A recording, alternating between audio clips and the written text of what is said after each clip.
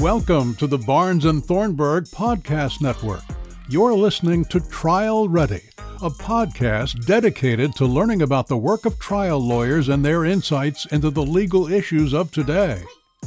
To learn more, visit us online at btlaw.com. Welcome back to Trial Ready with your host, me, Mina Sedfeld, and my partner, Michelle Bradford. As you know, this is Barnes & Thornburg's podcast dedicated to hearing and learning about trial attorneys and what they do. Thanks to everyone who's listened to last month's episode with Sandra Coe. Today, we're doing something a little different. We are featuring two of our financial and regulatory litigation partners, Trace Schmeltz and David Slavic.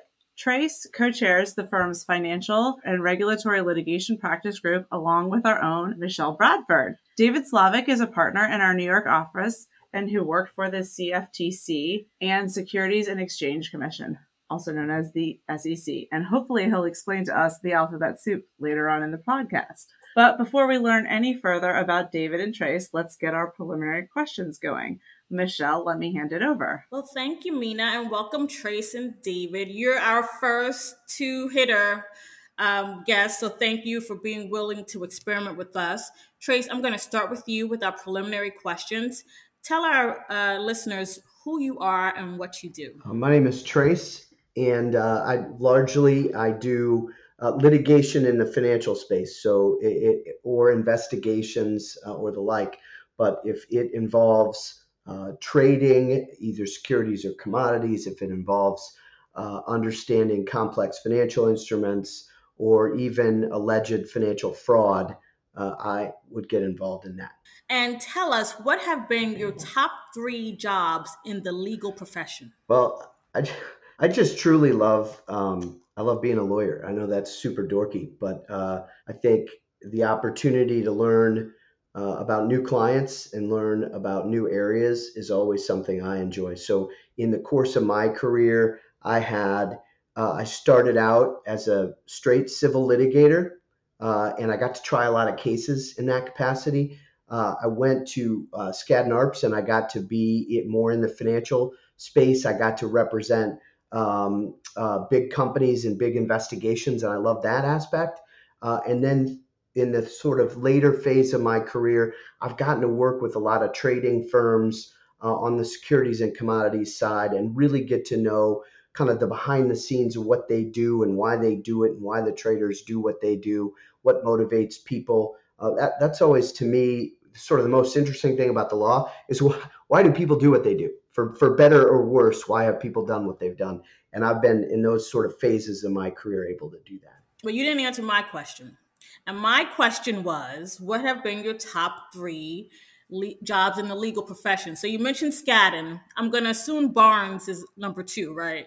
And so maybe there's a third place you've worked, or maybe there's a position you've held, like being co-chair with me, that you find to be exceptionally rewarding. Which one is it? I will say being co-chair of the Financial and Regulatory Litigation Group with you is a highlight of my career, without question. I've spent 10 years at Barnes & Thornburg, and I've gotten to help grow this firm and help watch it grow, and that's been super exciting. I think, in 2 years at Skadden, I built something like 6,000 hours, so like it was very rewarding, and I learned an immense amount. I was a partner at Mayer Brown with an accountant liability and securities group there, and I just learned an enormous amount there from people about the practice of law and what it means to take complex ideas and make them clear and simple for people. I worked with tremendous trial lawyers and brief writers there, and I think that was a huge component of my development as a lawyer. So okay. I think I've answered your question, Counselor, now. You have. You've gone above and given me 4 instead of just 3, but I'll take it. Now tell me, Trace, what is your number? And for purposes of this question, your number can include arbitration hearings as well as contested administrative hearings, okay?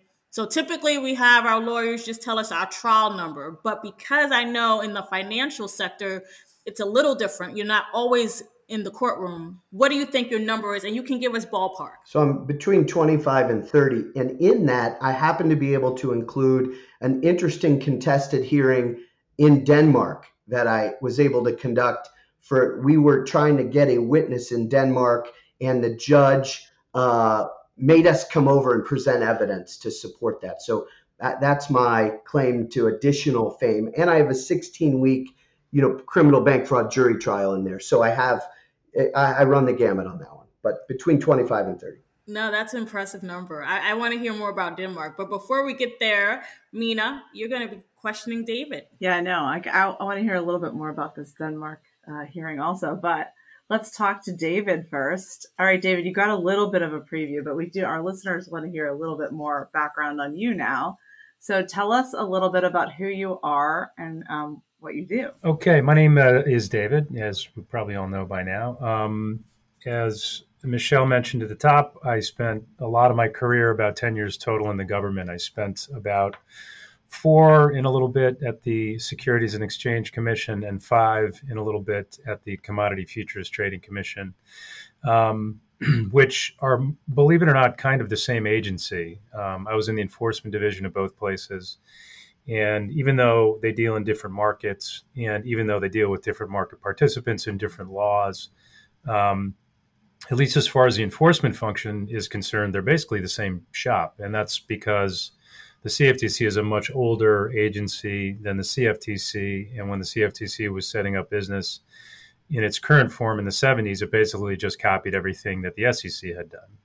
And so at least from a process standpoint and a structure standpoint, they're the same thing. So most of my career on one side of the table or the other has been spent either prosecuting civilly commodities and securities cases or defending them civilly on the defense side. And so, David, just for our listeners who may not understand or may not know, when you say enforcement, that means prosecution? It does, but not prosecution in the sense that we usually think of the word. Prosecution to the average lawyer means criminal work, and enforcement work is never criminal because the civil agencies, the CFTC and the SEC, have no criminal authority at all.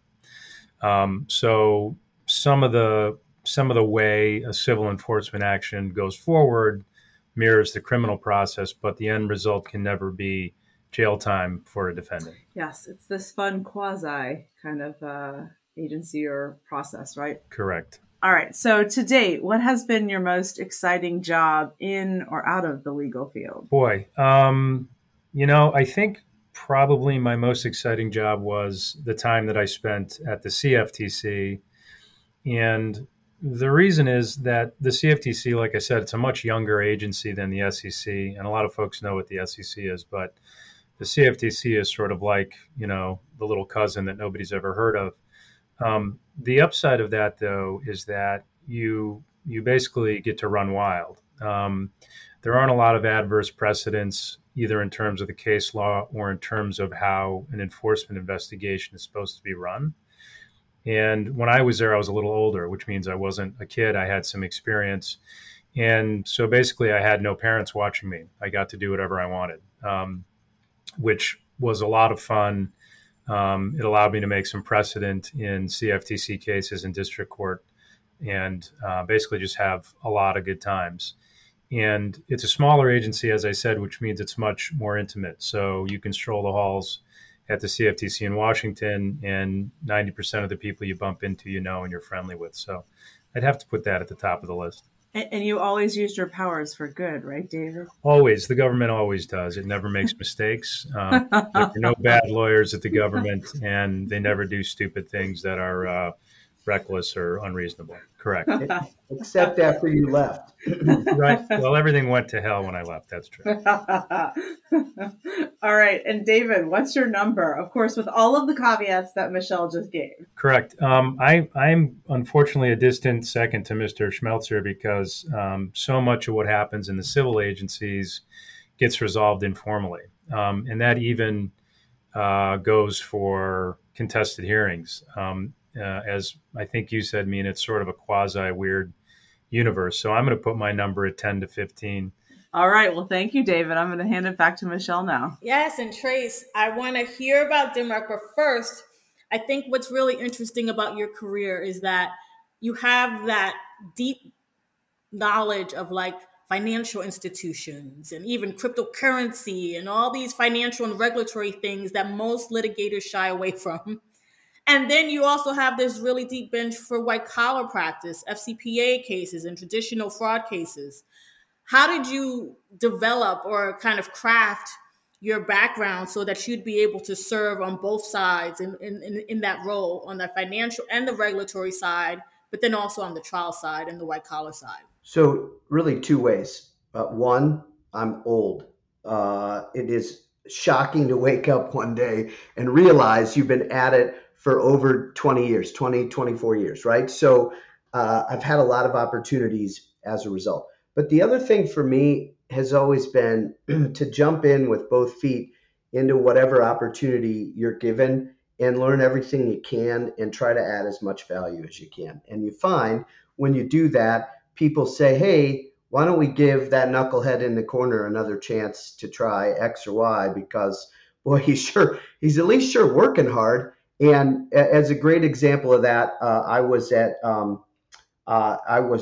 in a big M&A trial as a young associate, and there were accounting issues. And I said, I can handle the accounting issues. And now it helped that they had like a University of Chicago accounting, or no, Notre Dame professor of accounting who could teach me what I didn't know, which I knew jack all at the time. And I got I'm doing all this work, I'm reviewing documents, I'm up all night, and I get a call and they say, hey kid, aren't you the kid who knows the accounting? I said, yeah. Could you be on a plane to South Dakota? We got to depose the CFO in a couple of days, and we need you there to help get everyone prepared and teach them the accounting so that they can do that work. And so, that's the kind of thing I got grabbed into, right? And it just was being there. It was being the last kid to leave the office.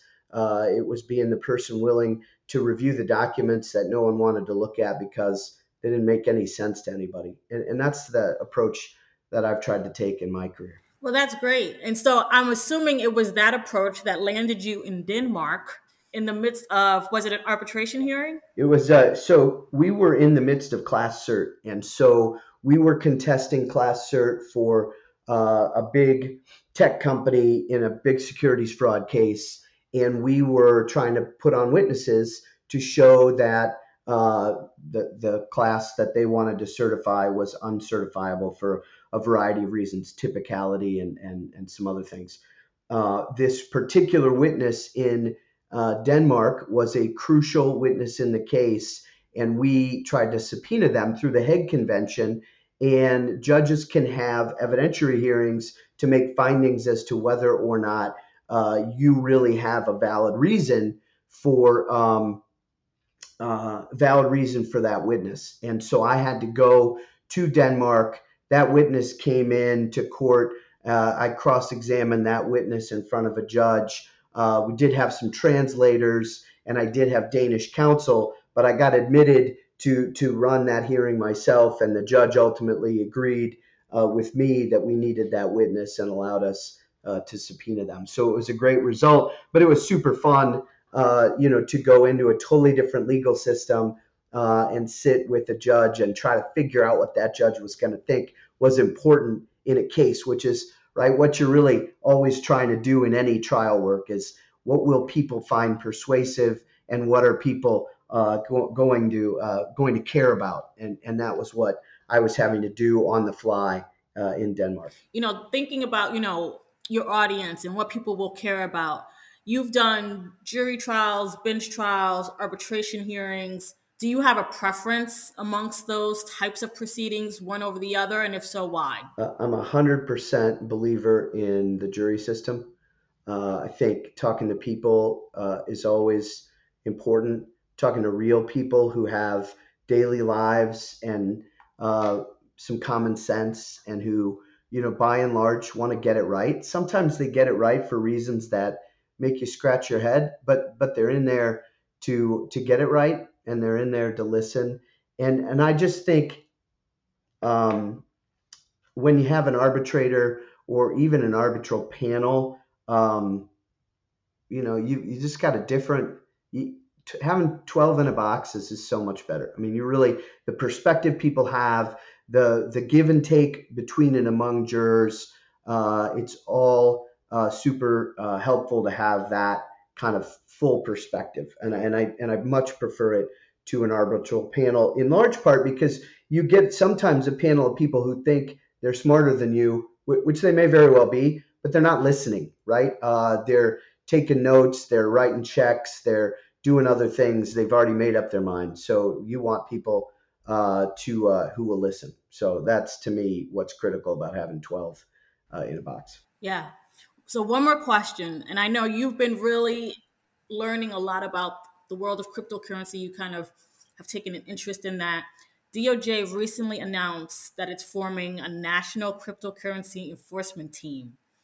How do you think this is going to affect the landscape involving cryptocurrency enforcement? So I think, to David's original point about the SEC and the CFTC having this quasi prosecutorial function, I think you're going to see a lot more collaborative work between the SEC and the CFTC, with straight referrals going up to the DOJ in that sort of way that we see in other areas of financial fraud.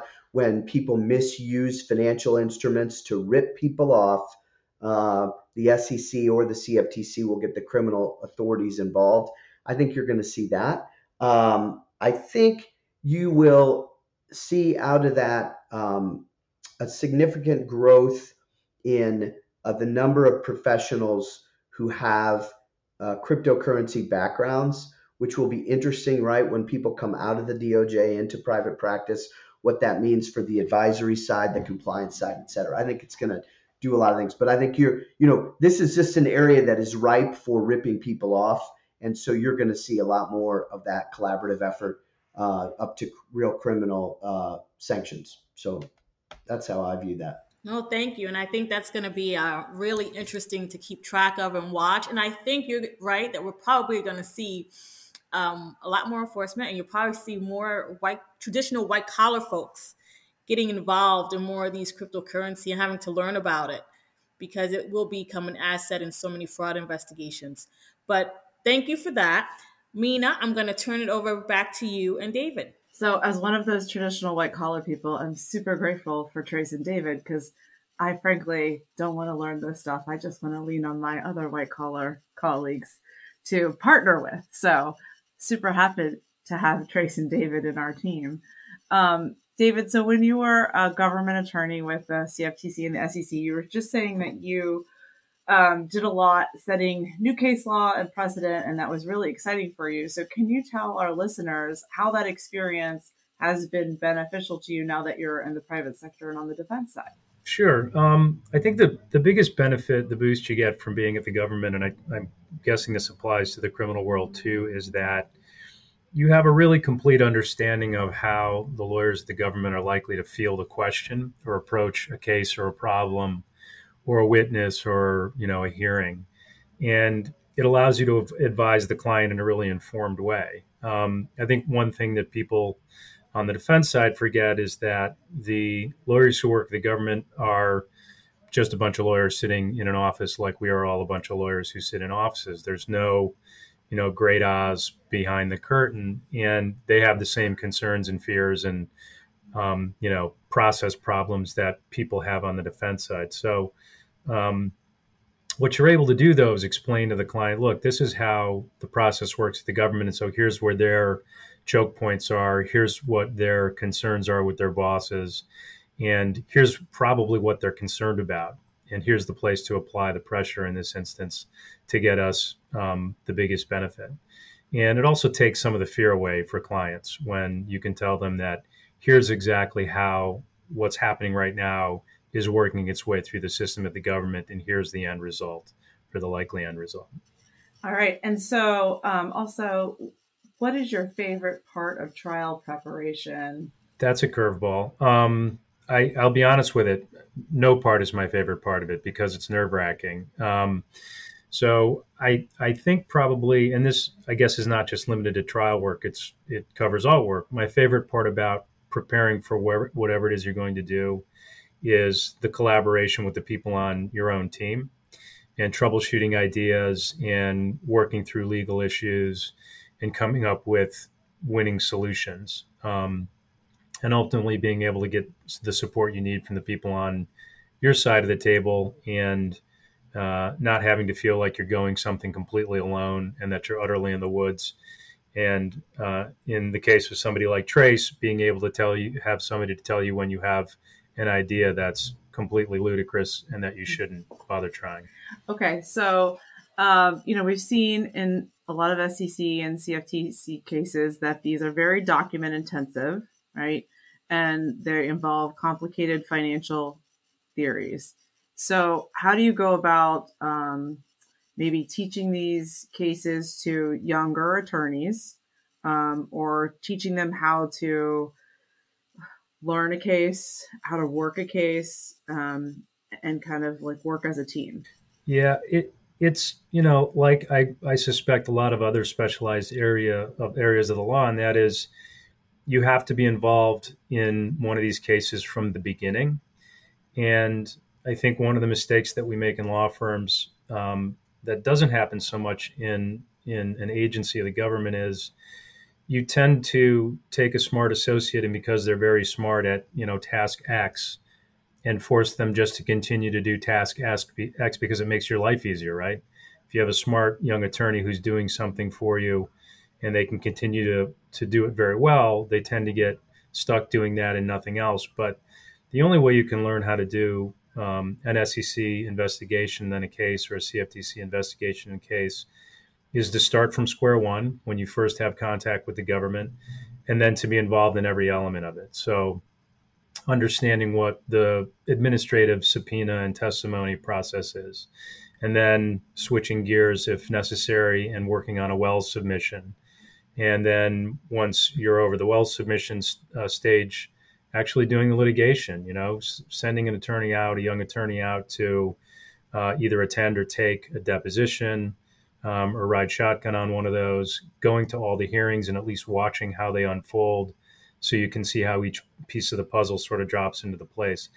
There's too many lawyers who start out as very promising young firm lawyers who get to their 6th or 7th year and just don't have the overview of a case to then begin to run it on their own. So that's the biggest thing I think you need to do to teach young lawyers to be good old lawyers, and that is actually let them work on a case from beginning to end. So same question, but instead of with young attorneys, how do you work your case so that you can explain to the average juror what these complicated financial theories and cases are about? Frankly, it's very, very tricky, because a lot of these cases turn on incredibly abstruse questions of law that nobody really cares about unless you're a judge or a derivatives lawyer, or a big bank that stands to lose $1.5 billion on the meaning of one obscure clause in the Commodity Exchange Act. So it's a challenge. And Trace said earlier that he's a big fan of the jury system.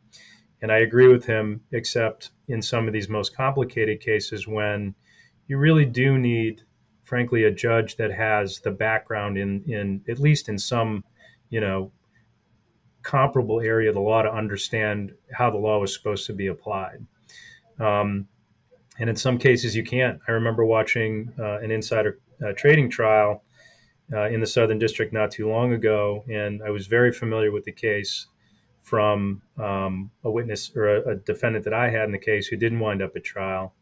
And I think the jury came to the completely wrong conclusion, or at least a conclusion that wasn't based on the evidence in the law that they were presented with. So I think it's hard. I think it's probably the most difficult thing to make people who don't work in this area every day of their lives understand what it's about and why it's important. All right. Well, thank you. And now I am going to hand it back to Michelle for our most exciting part of our podcast. Yes. Well, the most exciting part has been hearing from David and Trace, of course. But this is the most fun part for Mina and I, because we get to dig up interesting facts about each of you. And we're doing it a little different. Typically, we do a traditional cross-examination where you have to agree with every statement that is true. You're going to be doing that here, but there will be one false statement where you will have the opportunity to say, no, that is not true. Okay. So we gave you guys a little bit of a break because we know you're not in court all the time like we are in the criminal field. Okay. All right. So Mina, you're going to start with David. And I just want to say we went nice and we played fair on these. Okay. So David, you're an avid hunter. Yes. You're also an avid bird watcher. No. You have a significant other who is a sommelier or a restaurateur. Yes. You previously received the SEC Chairman's Award for Excellence. Yes. All right. See, that wasn't that painful. I was going to ask how many no's I got at this point. Only one no. Only one no. All right, Trace. And there's no objecting either, right? Like you just get one no and no objecting. That's right. So we got 3 yeses coming and a no. If Trace is listening, he will follow that format. All right, Trace. You attended the University of Kansas Law School, where one of our current partners was your professor. Absolutely. You once helped rescue one of your partners when she locked herself in a bathroom at a restaurant. I kicked the door in. That's correct. You took a year off from law school to professionally play the cello. I wish that were true because it would be far more interesting than what I did, but that's false.